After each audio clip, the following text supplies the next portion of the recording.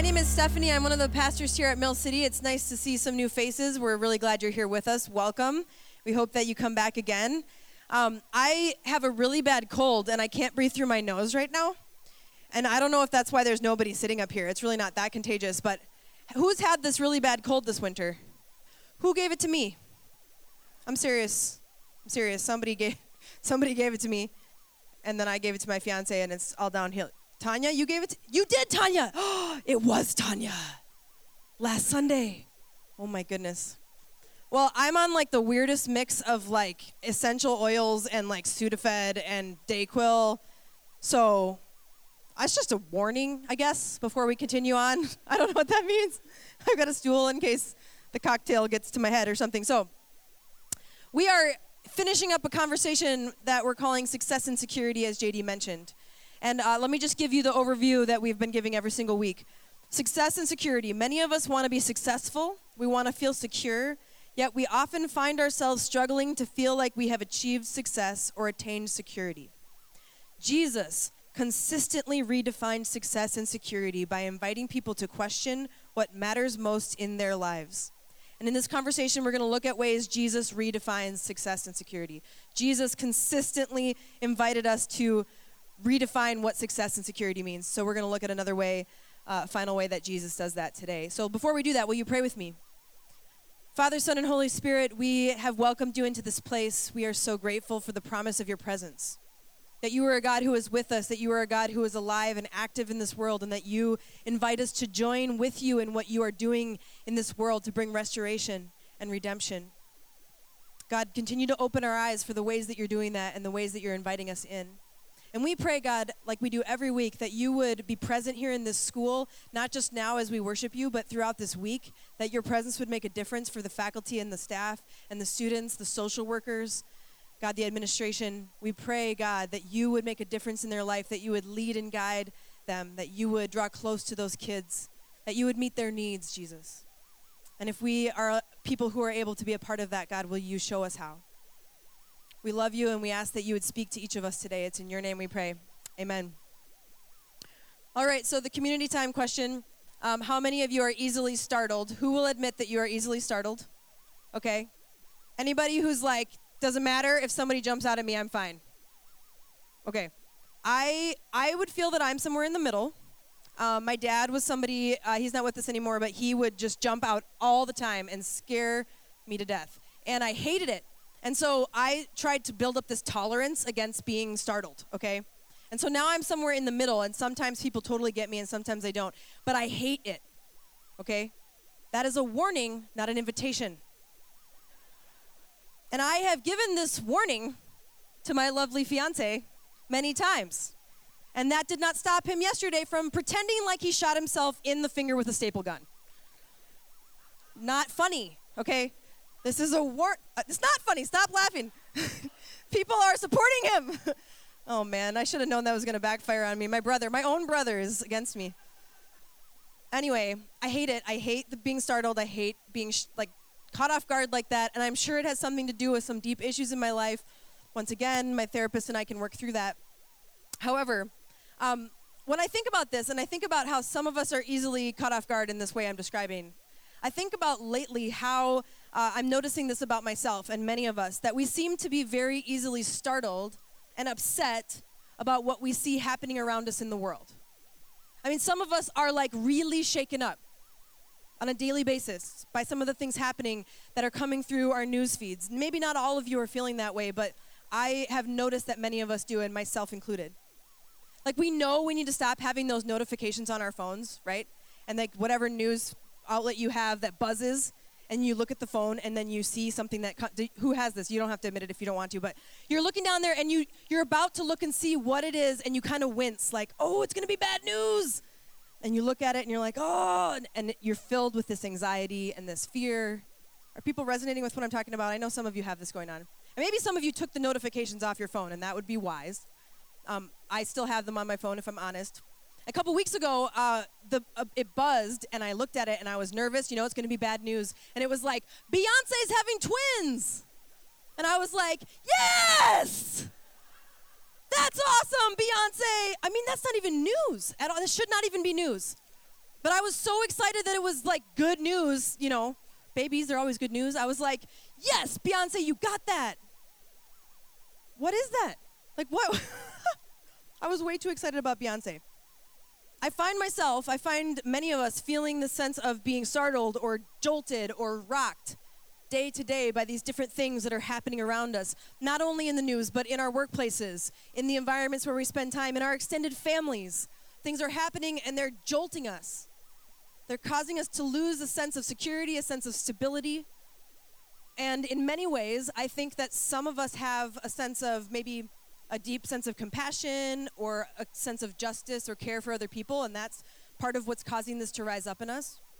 For many of us, myself included, it's really more personal than that.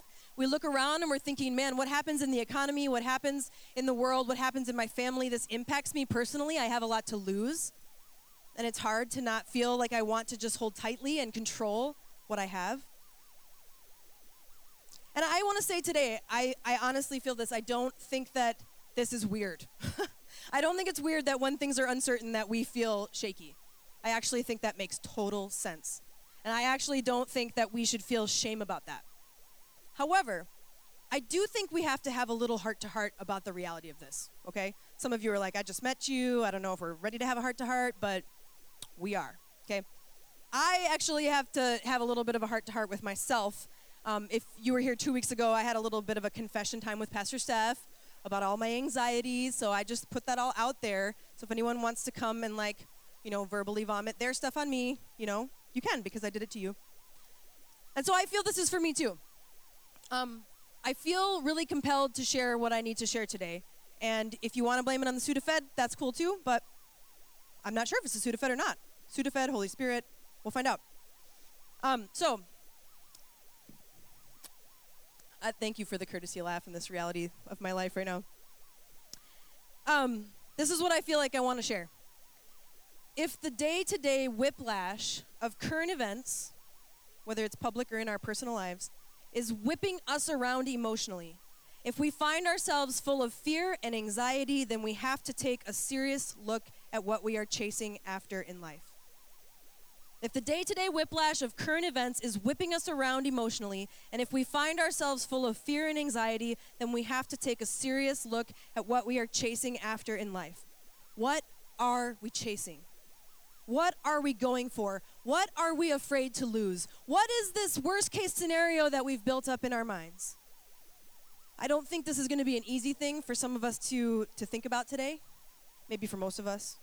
But I want to point out, before we even go any further, that I think what we're hearing Jesus say, as Jesus redefines success and security, I deeply, deeply believe that it comes from such a place of love that Jesus has for us.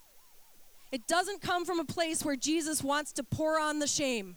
I think it comes from a place where Jesus wants to pour on the love and say, I love you too much not to say to you these challenging things, because this is how much I care about you. And this is why I did what I did for you. This is why I came to be a human, lived this life, died a death that was horrible, but came back to life to conquer death so you have access to God. I think this is why Jesus says what he says here, even though it's hard. So today we're going to look at one more spot in the Sermon on the Mount we've been looking at the last few weeks. This is going to be in Matthew 6, 25 through 34 if you have a Bible, but we'll have it up here on the screen. Let me set the scene for you just one more time. So the Sermon on the Mount is some of Jesus' most famous words. He had been teaching and healing and casting out demons, and huge crowds were coming at him. And so he, after doing that for a while, says, let's get away, to his disciples. Let's get away. And they go up on the side of a mountain. It's probably more like a hill. It's kind of like in Minnesota. And we pretend it's bigger than it is. And he gets away. And he invites with him these people who he has drawn closest to him. The people who he has given the most access to his life, his disciples. These men and women who have begun to walk in step with him and see things through his eyes. And he draws them close to share with him what I think is deepest on his heart for them. Coming straight from his heart for them. Theologian N.T. Wright describes the Sermon on the Mount as instructions to the disciples for their mission. And this seems so applicable to us, doesn't it? As people who want to be disciples of Jesus who are living on mission. These are the instructions that Jesus has for us. So towards the end of this famous sermon, he gives these instructions that my guess is as those early followers heard these words, it cut straight to the heart, the same as it does for many of us today. So let me read this passage, starting Matthew 6, starting in verse 25.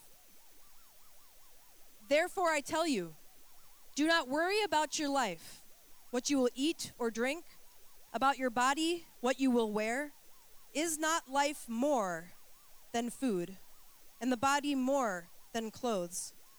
Look at the birds of the air. They do not sow or reap or store away in barns, and yet your heavenly Father feeds them. Are you not much more valuable than they? Can any one of you, by worrying, add a single hour to your life? And why do you worry about clothes? See how the flowers of the field grow? They do not labor or spin. Yet I tell you that not even Solomon in all his splendor was dressed like one of these. If that is how God clothes the grass of the field, which is here today and tomorrow is thrown into the fire, will he not much more clothe you, you of little faith? So do not worry, saying, what shall we eat, or what shall we drink, or what shall we wear? For the pagans run after all these things, and your heavenly Father knows that you need them. But seek first his kingdom and his righteousness, and all these things will be given to you as well. Therefore, do not worry about tomorrow, for tomorrow will worry about itself. Each day has enough trouble of its own. As I read through this passage, I feel that there's two kind of parts, two things that Jesus really wants us to grasp in the midst of all that he's saying here. So I'm going to kind of divide it up into two parts, okay? So the first part, I want to point out what Jesus is encouraging us to do, and then we're going to actually stop and have a little bit of time for reflection. So I'm just warning you about that in advance. And then we'll talk about the second part of what I think Jesus is saying. So, is that okay with everybody? You don't actually have a choice? Cool. So, first, Jesus is confronting his followers pretty clearly about how they tend to worry. We all heard that in there, right? First century culture, the time in which these people were hearing from Jesus, had as much uncertainty as we do today. In fact, many scholars would say it had more uncertainty than most of us, especially in majority culture, feel today here in our country. I bet some people could begin to understand how they might feel. The people who were listening to Jesus were a part of an oppressed people group. They were people who were tossed around by the Roman government. There were these leaders who were oppressive, who could make one little decision on a whim if they felt like it, and whole families could lose almost everything that they have. And Jesus says to these people that he loves, don't worry about your life. And I think Jesus knows that this is easier said than done. I mean, he says at the end there, each day has enough trouble of its own, doesn't he? He knows there's trouble. Jesus said, in this world you will have trouble. He's not in denial. He knows. He just begins to speak to them as plainly as he can, and he asks this question, is life not more than food and clothing and what you have stored away? And I think this is a great question for us today. Is life not more? Is life not more than what you and I have worried about yesterday and the day before? Is life not about more than the things that we tend to worry about on a daily basis? Is life not more?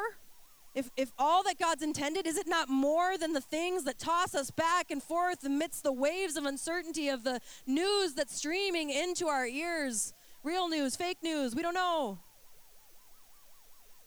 Jesus then says this pretty cutting statement. He says, so do not worry, saying, what shall we eat, or what shall we drink, or what shall we wear? For the pagans run after these things, and your heavenly Father knows that you need them.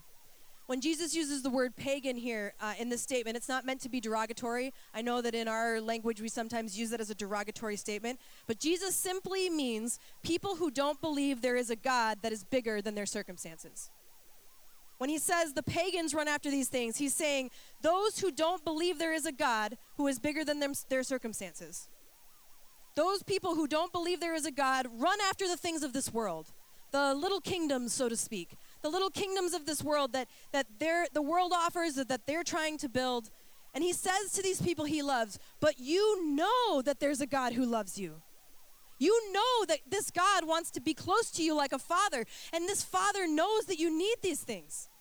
So why do you live a life full of worry just like the people who don't believe? What are you chasing? Are we chasing after safety, thinking that our government can actually offer that? Are we chasing after success? Are we chasing after financial security? Are we chasing after relationships with other people that we think are going to somehow make us whole? Are we chasing after the right job that's going to make us feel useful? What are we chasing? If we chase after these things, I think we will be filled with the worry and the uncertainty of this day. This is what Jesus is pointing out to these people that he loves. Don't you see that you are living as if there is no God? As if there is no heavenly Father who has a bigger vision and a larger plan, who's not going to erase the trouble of today or tomorrow, but helps us see that in relationship with him, that God breaks into the now, and someday brokenness will not be the end of the story. There's a phrase that I've heard for this type of living that Jesus describes, and that is functional atheism. Chasing after things as though you need to strive to make them happen, to force it, to control things, to be the one to hold it all together, as if there is no God. And you can't. You can't catch it. You'll never achieve it. And if you do for a moment, it's going to be empty, trust me. I think about this in my own life, and it cuts to the core. Why do I think for even a second that I can hold it all together? I can't. Without God, there's just humans running after these little kingdoms, running after the wind. You'll never catch it. Full of worry.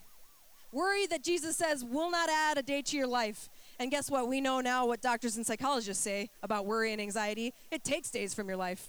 So that's, Jesus foreshadowing that scientific discovery. Jesus says this not out of shame, but out of deep, abiding love. The kind of love that says, I know you're not going to get this right. I know this is really hard, but I need you to trust me because it's not going to be easy. There is trouble every single day. Trust me in that day. Then trust me the next day. Then trust me the next day. I will be with you in the midst of it, in the midst of the trouble, and I will be with you always. So this passage gives us a clue as to what we should run after as well. But before we go there, I want to stop in this part 1 where Jesus is encouraging us not to worry. And Ashish is going to come up and help us create some space for reflection. Now, if you got your program, you got this little sheet in here that says success and security. Can you pull that out? And Brian's going to come around. Raise your hand real high if you do not have one. And don't be shy. Just keep it up for a second. This is going to give us an opportunity just to reflect on some of the things we've thought about for these last 4 weeks. And, what are the things, what are the worries, the anxieties, the things that are keeping you from finding your success and your security in who God is in your life? I want you to think about those things. And I also want to offer a quick disclaimer right now. Many of you know that a passion of mine is emotional health and people pursuing emotional health. When we talk about anxiety up here on this stage, I want you to know that we're not referring to people who experience anxiety as a mental illness, okay? I know that's many of you in this space. I know that many of you have felt that way and experienced that because of the chemical properties in your brain. And I want to tell you that I'm somebody who believes that God can heal in many ways. But what I don't want you to hear me saying is that if you just trust God more, then you won't experience anxiety on that level, okay? So I want to encourage you, if you're somebody who is wondering, is there maybe more going on because this anxiety is feeling really crippling? I want to say to you as a pastor, I believe that God can use counselors and therapists and medication. I absolutely do.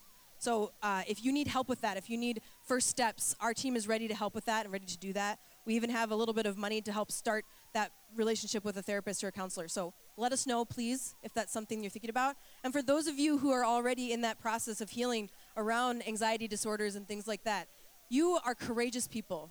And I am proud of you, and I am really inspired by you and who you are in your life. And so I want you to know that. So that's a little bit of a disclaimer. What we're talking about here is the type of anxiety that we have when we need to trust God more than our ability to control our circumstances, okay? So generally speaking, for those of us who need to trust God more than our ability to control our circumstances, all right? So think about that in your life. Think about the things that are the anxieties that you know you need to trust God in. And then on this sheet, I've written out the longer version of the Serenity Prayer. that has been a prayer for many, many years, definitely made famous by the Alcoholics Anonymous community, but this is the long version, if that's something that is helpful for you. And then I want you to list whatever situation that you're thinking about in your life. What is it that only God can do? And then below, what I can actually do, okay? You see in the Serenity Prayer, we want courage to change the things I can and wisdom to know the difference. So right now, my prayer for you as you just take a few minutes is to know the difference between the things that you can change and the things that God needs to do, and things that have to be left to God. And just jot those things down. We're not going to ask you to turn this in or anything. It's just for you, okay? And Ashish is going to play some music to give us some space and then sing a song of reflection, and then we'll move on to that second part.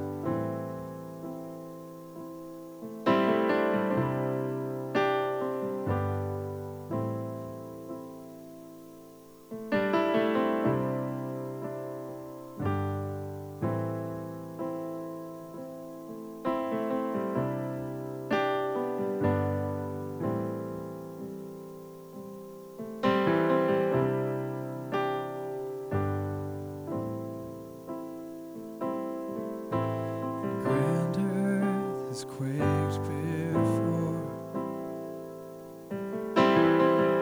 moved by the sound of his voice, and the seas that are shaken and stirred can be calmed and broken for my regard.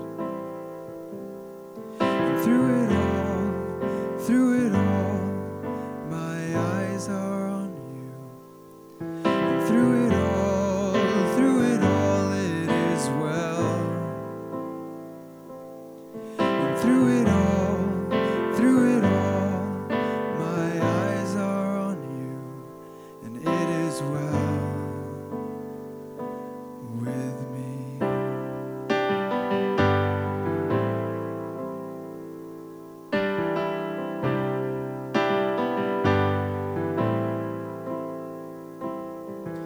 Far be it from me to not believe, and even when my eyes can't see, and this mountain that's in front of me will be thrown into the midst of the sea. And through it all, my eyes are on you. And through it all, it is well. Through it all, my eyes are on you, and it is well with me.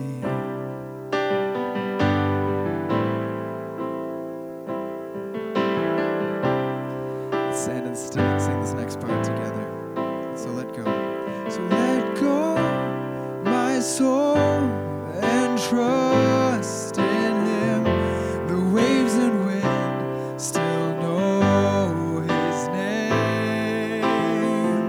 So let go, my soul, and trust in him. The waves and wind still know his name. Let's sing that out.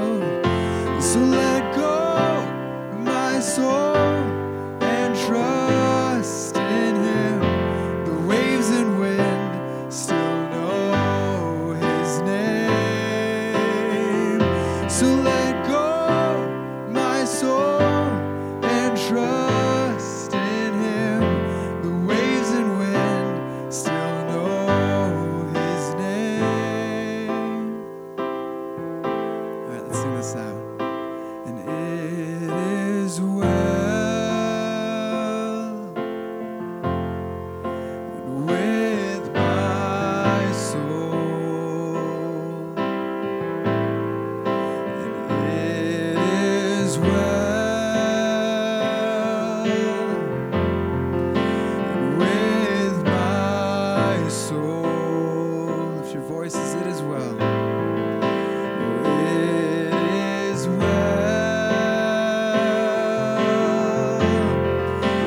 with my soul. It is well.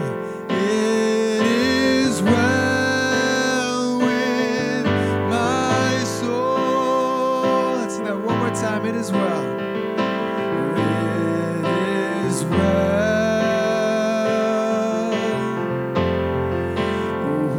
with my soul. It is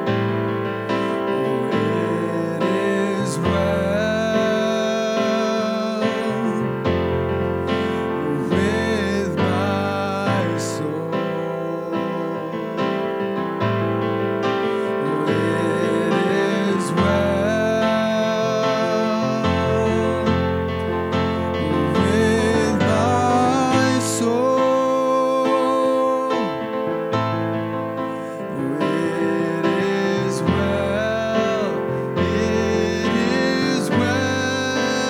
with my soul.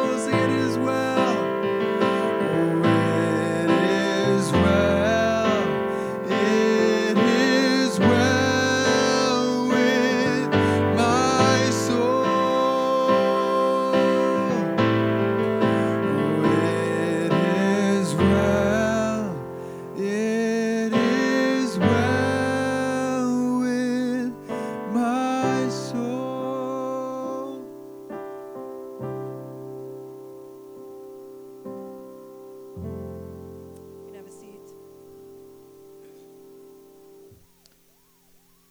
We all know that there's times when we feel that it is well with our soul and many times that we don't.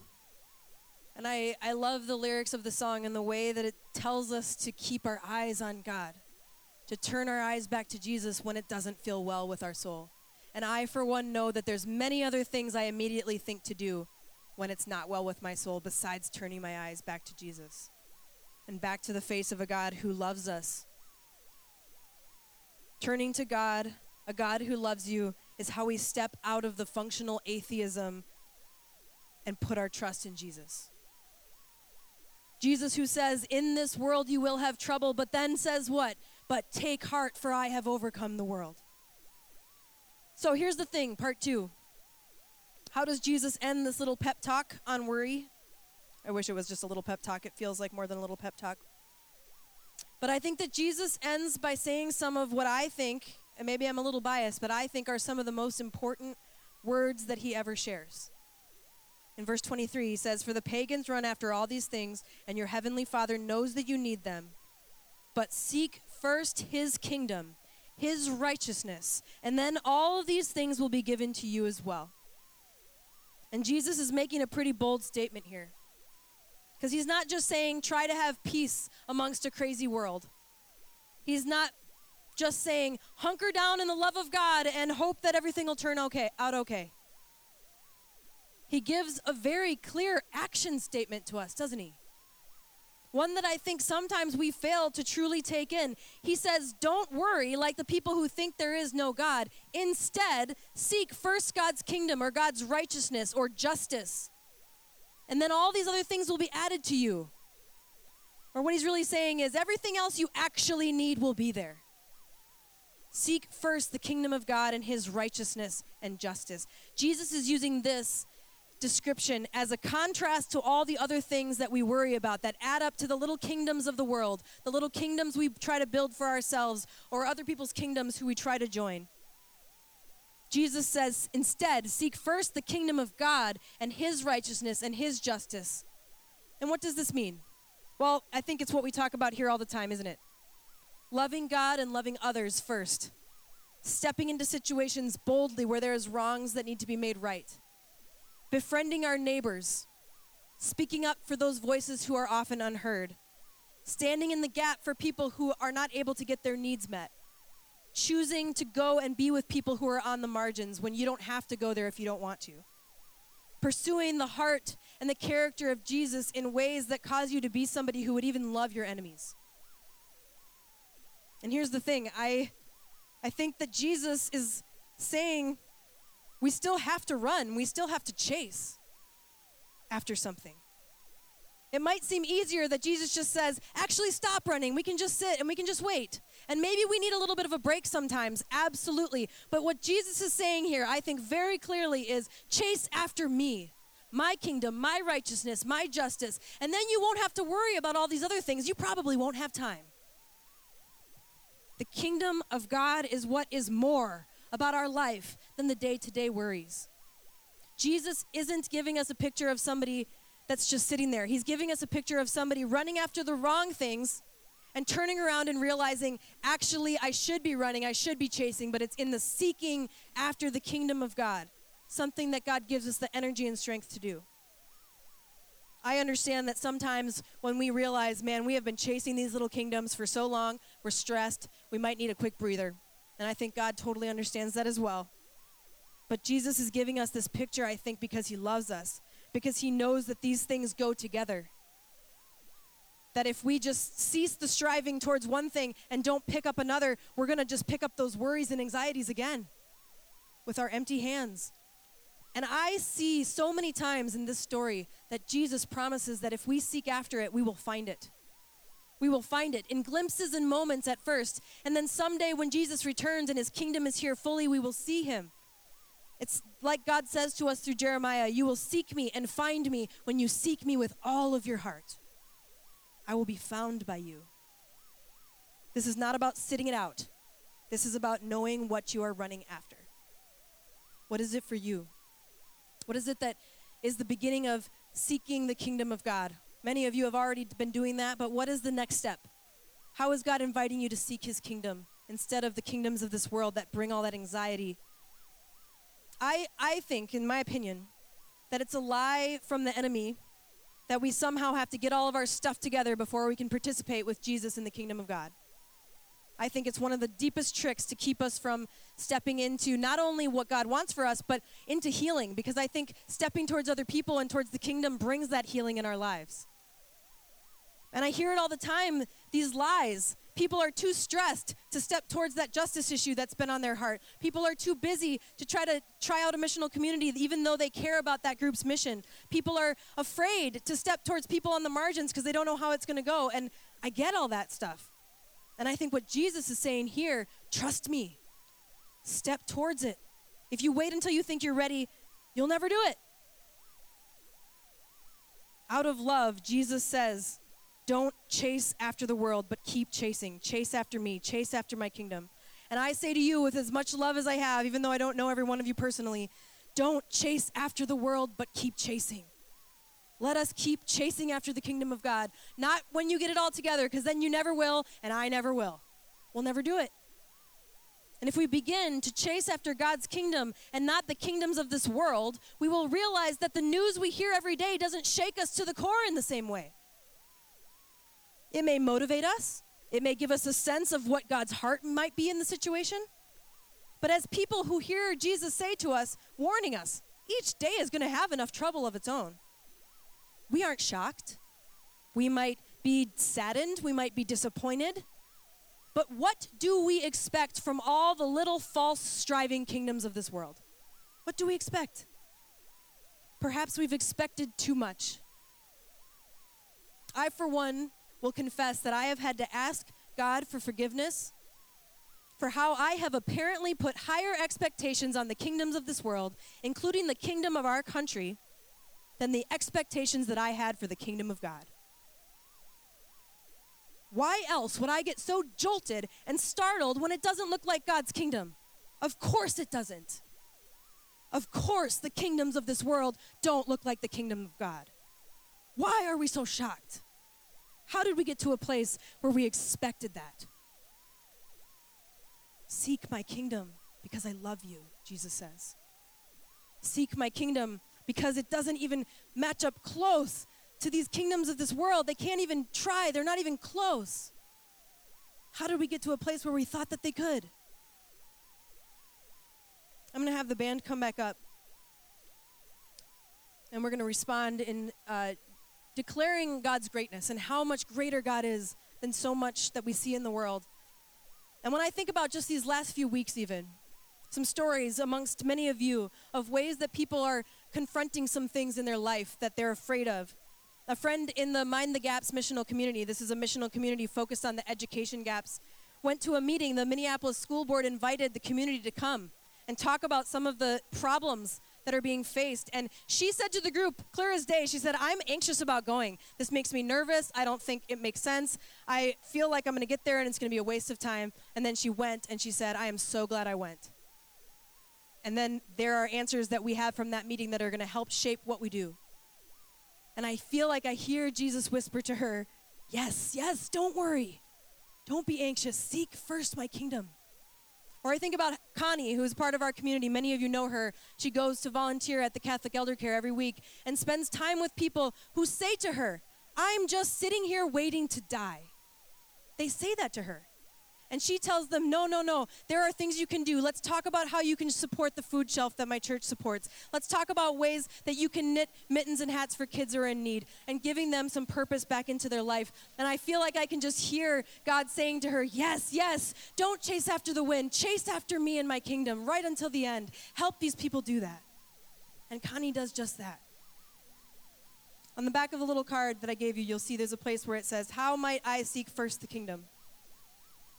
And I know that some of you are already doing that, and I'd love for you to write those things down for yourself, to remind yourself of the priorities that you have.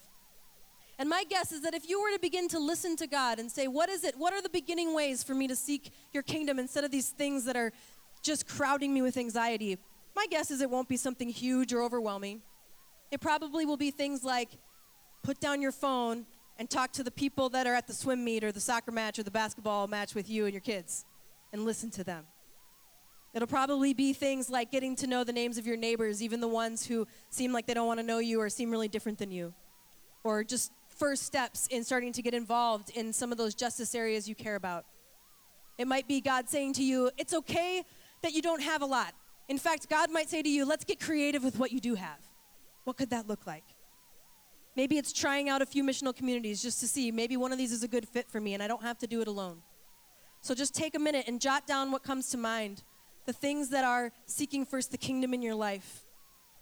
Because then you're able to say, this is what God's calling me to do first. And when we press into those things, all these other things will be added to us as well. We're going to sing these songs that declare God's greatness, the greatness of the kingdom of God compared to all the small kingdoms of this world, after we take some time to write these down. And then I encourage you just to take this with you into your prayer time this week. And I believe that if you ask God, he will show you what these things are, the first steps, the little things that can help us move from this place of insecurity and fear of failure into success and security that come from a God who loves us.